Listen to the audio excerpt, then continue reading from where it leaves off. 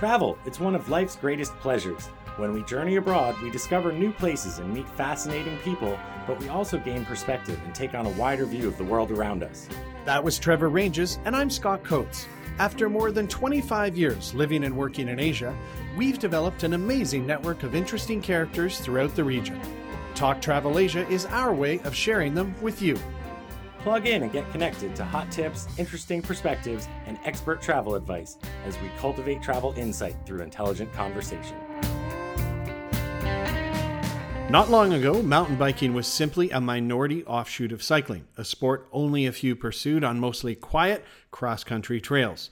But over the last 2 decades, it's gone mainstream and now has many disciplines of its own. And as the sport has grown more popular, it's also gotten more extreme for some, particularly our guest, Darren Bearcloth.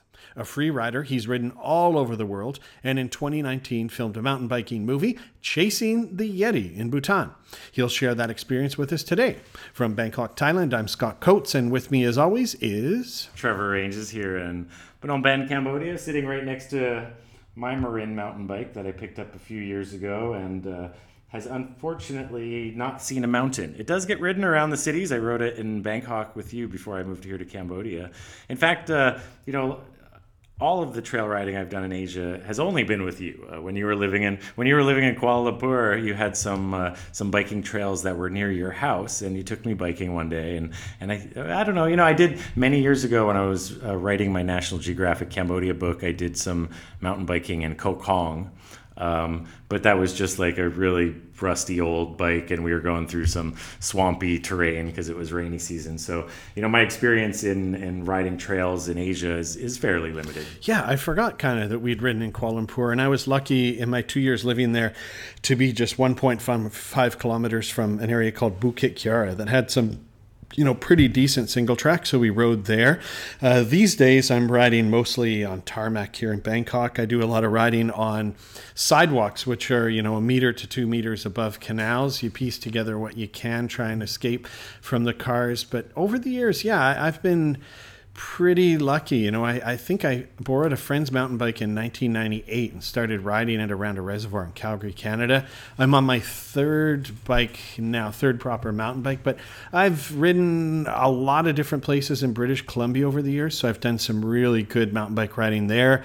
I've done quite a bit of riding in Nepal over the years. In 2010, I joined a company called Big Mountain and did a trip in Switzerland, riding around Verbier and Zermatt, which was incredible. And I'm a pretty average rider, but man, I sure love it. There's nothing better than getting out on a bike to me, especially on trails, but even just roads. It's just such a great way to cover a good deal of distance, smell the smells, say hi to people as you go by. So I'm a big fan of it overall. Yeah, for me, I think I could totally see the appeal because, I grew up skiing. I'm from Vermont originally, and we lived in Tahoe for a while. I spent a bit of time in New Zealand skiing down there. And it seems to me that, mountain biking would be something you would do on these same mountains when it wasn't winter. And just having an appreciation for the beauty of the outdoors and the mountains and having done a bit of riding in Hawaii where there's some pretty awesome, mountain trails, I definitely can see the allure. Yeah, and in fact, you mentioned ski resorts is nowadays, I think Whistler, north of Vancouver, has higher revenue in non-ski season than ski season. So the hiking, the biking, whether it's actually riding the bike park or just trails around there, it's become bigger than the winter sport itself. Before we get to our guest, let's just ask for some financial love and support, everyone. Trevor and I do this as a hobby, cover the costs ourselves, and we do very much appreciate sponsorship. You can go to patreon.com, search Talk Travel Asia, and we have all kinds of tiers of sponsorship from as little as $1 a month. So please go to patreon.com, find Talk Travel Asia, and support the show. Thanks so much. And let's get right into it with our guest. Darren Bearcloth, nicknamed The Claw, is a professional free-ride mountain biker. Hailing from Parksville, British Columbia, Canada, he's famous not only for his success in competitions, but also as one of the pioneers of the sport of free riding. He's won many of mountain biking's premier competitions, has filmed biking movies around the world, and is more or less a legend in the sport.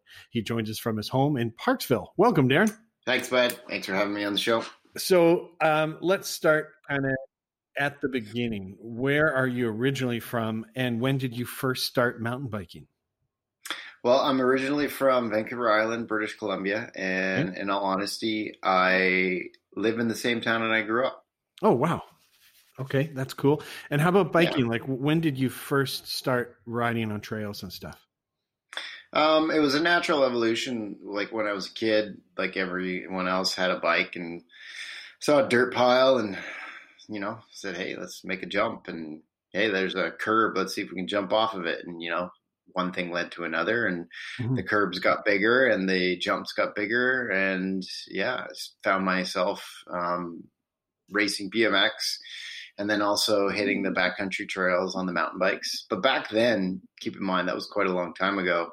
And the bikes weren't nowhere near capable of what they are now in terms of what you can do on them. So, I wanted to go big and, send it. And when I was younger, the mountain bike never really was the best tool for that because the bikes weren't there yet. So I naturally gravitated towards BMX.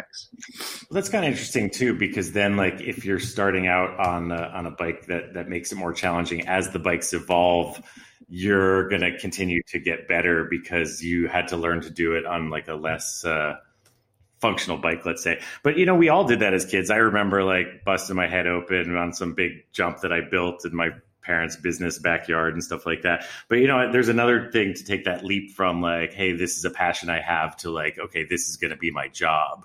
Like, when did you really realize that you could make a career out of it? Yeah, that was an interesting thing. And I remember it clear as day when I was a kid and a box showed up with a couple frames. It was like my first real sponsorship. And it was in the wintertime, and the sponsor was K2. In actuality, I think I was like 18 or 19 years old. And then from there, it was like, okay, maybe I can get some free stuff. And, because for us, especially living way in the middle of nowhere in Canada, you didn't really have the internet and all this information available to you. So you could be like, oh, hey, I want to be a pro this or pro that. We would get, a magazine, BMX Plus, or maybe the odd video like every couple of years that would trickle to us. And it was kind of like this pipe dream in a far off land being a pro athlete of any kind.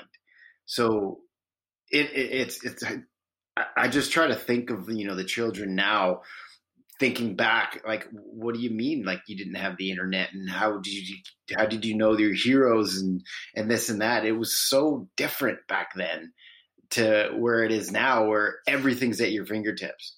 If you think you like someone, you just click a button and click another button and you know everything about that person because it's all online. So it was just so different in terms of following your passion and knowing that it's going to lead into anything, because there really wasn't anything previously, in the like a path to follow.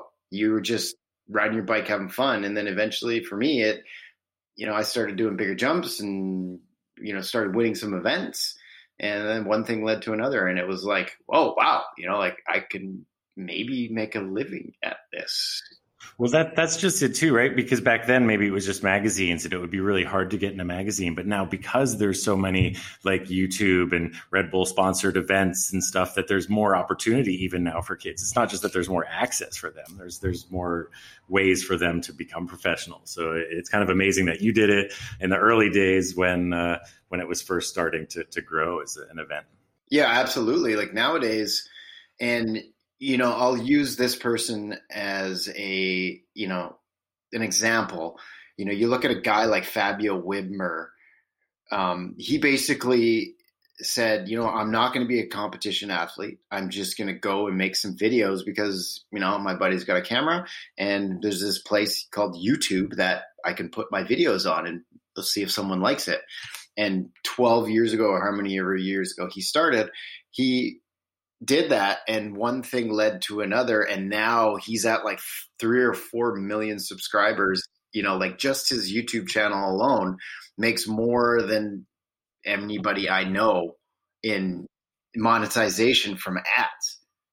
And that's, sorry to cut you off there, but that right there, you don't even need to be a pro athlete anymore. And us, pros amongst ourselves, we kind of nicknamed it 3/4 pro, because there's so many people that are actually professional, but they have these YouTube channels that are absolutely destroying us because we haven't put all this time into YouTube like so many of these 3/4 pros have for the last 6-7 years. Yeah, it is nuts. I remember visiting Canada like just a decade ago or so, and we went to the video shop and there was like 2 mountain bike videos that you could rent. And now, of course, I was telling you before we started, I've been watching your stuff all week and, some of the other riders and stuff. So I understand you're professionally retired from competition, but can you give us a bit of a highlight reel? Tell us a little bit about your professional career and maybe a few key highlights. A bunch of top 5 Red Bull Rampage finishes throughout the years. Won a bunch of the Cash Guy. That was like my biggest prize purse, the series. And then Adidas Slopestyle, won that 3 years in a row. Bike Park Slopestyle 3 years in a row. And then, a bunch of other podiums throughout the career. Yeah, and then you mentioned on one of the videos I watched beforehand, I think the one that was about your retirement, that you said that, now you're still riding and you spend a lot of time in Europe and South America. When did you first start riding in Asia, and where have you ridden in Asia? When I was 20, I got wasted in Hong Kong on a layover, but I didn't ride there. So I think the first time that I actually rode in Asia, Christ, it might even actually been China. In the Gobi Desert. Yeah, I think it was back in, that must have been 06, 07. Was that for Where the Trail Ends? No, that was for New World Disorder 7, I think, or 6. So this is, that's a long time ago. And when you go to places like the Gobi Desert, are you like the first person who's ever ridden these locations, or did you go there because someone else had recommended it? I was privy to be able to go and scope a lot of amazing terrain and places, and China was by far one of the more out on a limb, I would say, from someone saying, hey, I think there's some really cool terrain out there. You should check it out. And then going on Google Earth. And back then, Google Earth was near what it is now. But we could still kind of get a decent picture of like, it looks like there's some pretty cool terrain. And the X factor is, is the soil soft enough that you could actually ride? Because a lot of those types of terrain gets too much rainfall and then the soil ends up being really stiff. But it ended up being one of the most successful trips, going out on a limb I've ever done. Cool. Well, I think my first exposure to you living way over here in Asia was a movie Where the Trail Ends. And I believe in that you rode in Mustang, Nepal and Xinjiang, China. Can you tell us a bit about riding in those 2 places?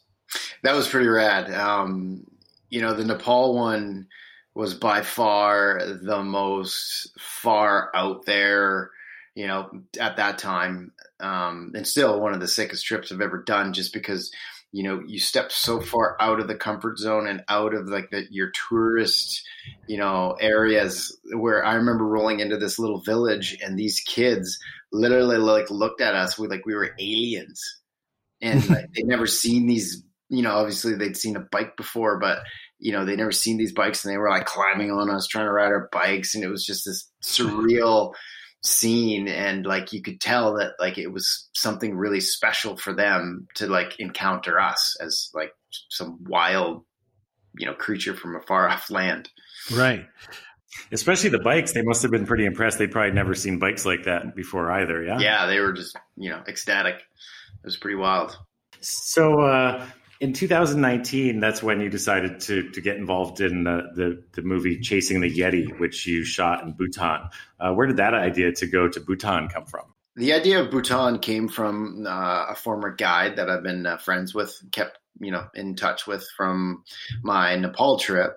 And I always ask him, hey, what's a cool story? Where have you been? And he came back to me randomly with the idea of the fact that in Bhutan, they have this park set aside for the actual Yeti. Like in the park legislations, it's like, this is like, just in case. Yeah, it is a Yeti sanctioned park. And, that was just, stemmed the idea of like, man, we should go try to ride bikes there. And ask him, hey, are there trails there? And he's like, oh man, the best. They're beautiful. It's in the Himalayas. super crazy, like terrain, and it's just perfect for mountain biking. And then when we did all the paperwork and the policies, we ended up getting shut down on filming in that actual park. And it ended up turning out in our favor because we still used the Yeti story, because the Yeti and like the myth and the culture, it really, for a lot of the Bhutanese people, it's not like, oh, do you believe in the Yeti? It's just, yeah, it's like the Yeti. It's out there. It's like a bear, for us, in North America, it's just, it's a thing. And, it's everywhere. And we ended up going to a different place, which actually was better terrain and better riding. But all in all, we ended up capturing some pretty amazing footage, and we got a bunch of stories. And I'm actually just in my editing booth now. I'm putting it together where we interviewed a guy that's actually seen a Yeti. And, you got to watch it, but make your own decision up. But after watching it, it's pretty hard to walk away from that not having some belief in the Yeti being real. Cool. Was this guy you talked about Meds? Yeah. Okay. Yeah. He's been a guest on our show a few times, and I've traveled with him a lot in Nepal. So yeah, he's a good share. Yeah. So, I mean, it's a pretty far flung spot. How do you go about planning to shoot and ride there? I mean, it doesn't seem like an established place either for riding or filming. So how do you go about the logistics for doing it? Well, you know what? It took me 4 years to pull that trip off, and primarily being the fact that just getting funding for a film trip like that is tough. And at the same time, the logistics were quite difficult. And even with Moz's connections and some other connections, it was still tough to pull off. And we ended up kind of pulling it off by the skin of our teeth. And there's a tour guide, Peldon, that helped us out a bunch on the ground there and actually set up the actual trek and, all the logistics that go along with it. And he actually has a tour guiding company that he's just starting to do bike tours. So now that trek that we did, that whole route, that is an option for people to hire him and bring them through the mountains on, clients through the mountains and do the same thing we did. Okay. That's interesting, because that's a question I was going to follow up with later. Like for people who are maybe more amateurs or don't have the connections that you do, is Bhutan a place that's possible for people to go do some biking? Yeah, it's going to be very fast. One of the hot spots in terms of, obviously not right now because nobody can travel, but once traveling gets back open, it will definitely be a hot spot. I would compare it to similar to Nepal in terms of the allure, and, one day it'll be as frequent visited by mountain bikers as Nepal is. How does riding, like what's special for you? What was unique or different or memorable about riding in Bhutan? The first thing that that jumps out at you in Bhutan is the culture. You feel at ease within the country, and just like the general demeanor of the locals is really calming. It's hard to explain, but everyone's really friendly, and you hear that a lot when you're going out traveling and stuff. But this place it's truly calming and friendly, and people are genuinely nice.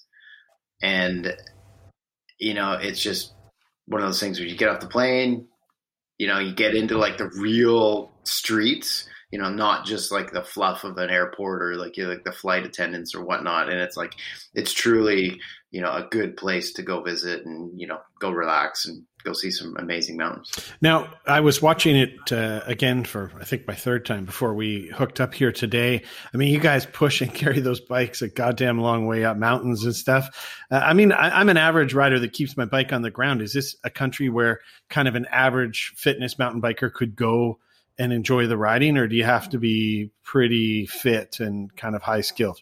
You know what? The one thing about altitude is I've literally been in a group of 15 people, and the fat guy at the back, taking his time bit by bit, making his way up at his own pace, doesn't get sick.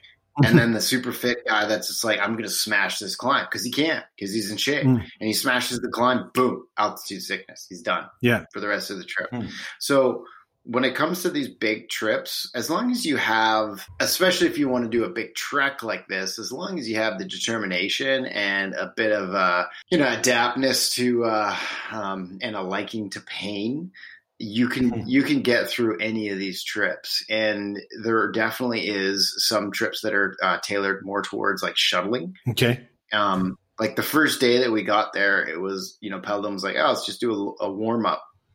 And we did this drive, and it was probably hour and a half, hour long drive up this windy road. And we dropped probably 8,000 feet on this like ancient trail that had been deactivated. That, it was like a footpath, like for foot and donkeys to get up and over a pass. And now that road had been created, that trail had been deactivated in the local biking scene, which is growing, they re-established the trail, and now it's like this, basically an ancient trail that got overgrown and started to, go back to nature, and then they opened it back up, and then now it's just, it was a real treat to start off the trip. That's for sure. Okay. So as long as, you're determined and you got some kind of average skills, you've done some riding, basic technicalities, you'd be able to ride it. Yeah. Yeah. Easy. Cool. And maybe, we make really good show notes on our website, talktravelasia.com. So we usually have like a Google map. So maybe you can help us a little bit after putting some pins on a Google map so people can check out these spots on their own. I saw in the video that you had a bike that was blessed by a monk there or someone like that.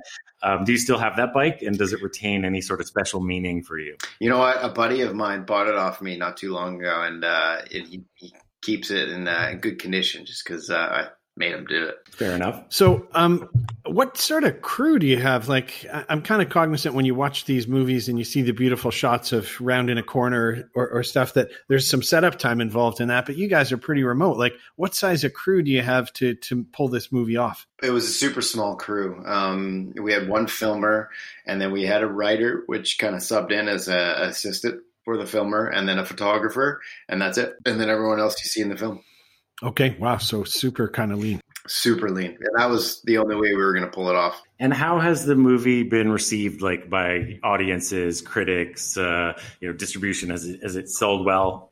Everyone that's seen it loves it. And, our biggest issue, I would say, is the fact that we're not big enough to really put the muscle in behind advertising and pushing it out to the right audiences. And, it kind of sucks because, the product is insanely good. Like it checks all the boxes. It's got, myth, folklore, adventure. It's got the travel. It's got action, which is like, your sport, and, the Himalayas. It checks off so many boxes of what people want to see and get the travel feel and whatnot. And, for me, it's sold all right. But at the same time, I definitely thought that it didn't get its just, its day in the light. Do they have like in Bali, they have the Ombak Bali. It's a surfing film festival that they have on the beach every year. Do they have anything like that for the biking community? Do they have like biking film festivals or anything? You know what? They have sports film festivals. And you know what? It's a bit of a joke, in my opinion, because you have to like spend a bunch of money to get your shit in these film festivals. And for us, it's like we're going on a shoestring budget, and like we could barely pull the film off. And in all honesty, I haven't got paid a cent. In all honesty, I've actually cost me money at this point. And, for me to go spend a bunch more money just to get it into a film festival, I'm just not going to do it, which is unfortunate. You produced this on your own, right? This was your own thing. It's me and my brother own the production company. So me and my brother, the producers, and he does all like the logistics, like emails and shit like that. Cause I like to ride bikes and dig dirt. Sure. So a year out from this thing, looking back at the process of filming it and the ride and everything, what are a few of the kind of standout memories you have from that trip to Bhutan? Man, standout memories is, the one thing of any of these trips, it always rings true, is the fact that Cam, I think, said it in the film. It's like the harder you work for something, the more gratifying it is.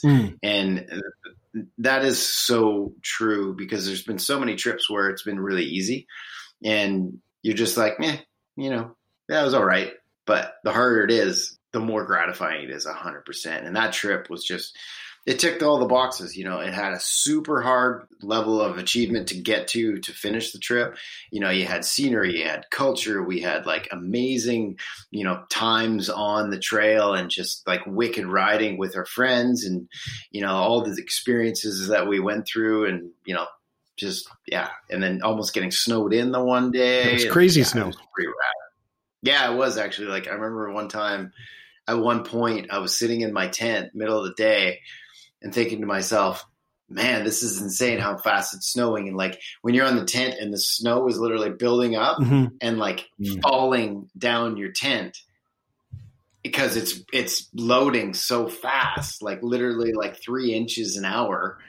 And it's just sliding down. I'm like, holy shit, this fucking takes I off. haven't seen the whole film. Did you do any riding in snow or on trails when there was a lot of snow in the scenery and stuff? Yeah, we almost got snowed in. Like literally that like we decided that there was like a big system coming in. So we hunkered down in the like not in the bottom of this valley, but like in a sub valley.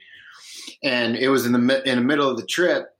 And if it would have snowed another 6 to 8 inches, we would have had no choice but to turn back because there was a couple passes that would have been impassable and it was close.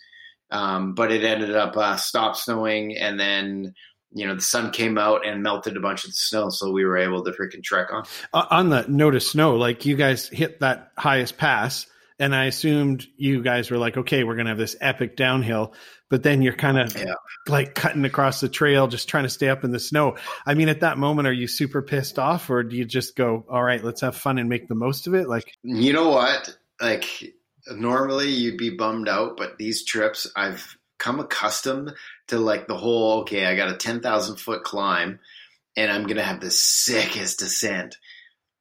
Time and time again, you're met with like not as much of a payoff as you thought. You know, you like the whole time you're hiking, you're just dreaming of this like backlit, freaking bowled out, buff single track that's just cruisy. And then you end up with like stairs. So like, you know, to roll on the other side, like hike almost snow free up the whole way. And then all of a sudden have, you know, like 3 feet of snow where we were like post holing on the way down. You know, it was, you know, just par for the course in terms of these kind of trips. Okay. And yeah, you just got to take the punches as they come. So where in Asia have you not ridden that you hope to ride in the next few years? So many places, as you know, if you travel a little bit, the world is a big place, and you just get that bug in terms of traveling, and not the bug that's contracted while traveling now at this current moment, but you know, the bug inside of like, hey, I want to go travel more and see more places. Okay, so no particular country or trail that you're like, I got to hit it. You know, near the Gobi Desert, but a little bit more west. Got some zones, and I was actually we were planning on doing a big mountain film, and we were going to be going to, hopefully going to China this fall, which obviously is not the case.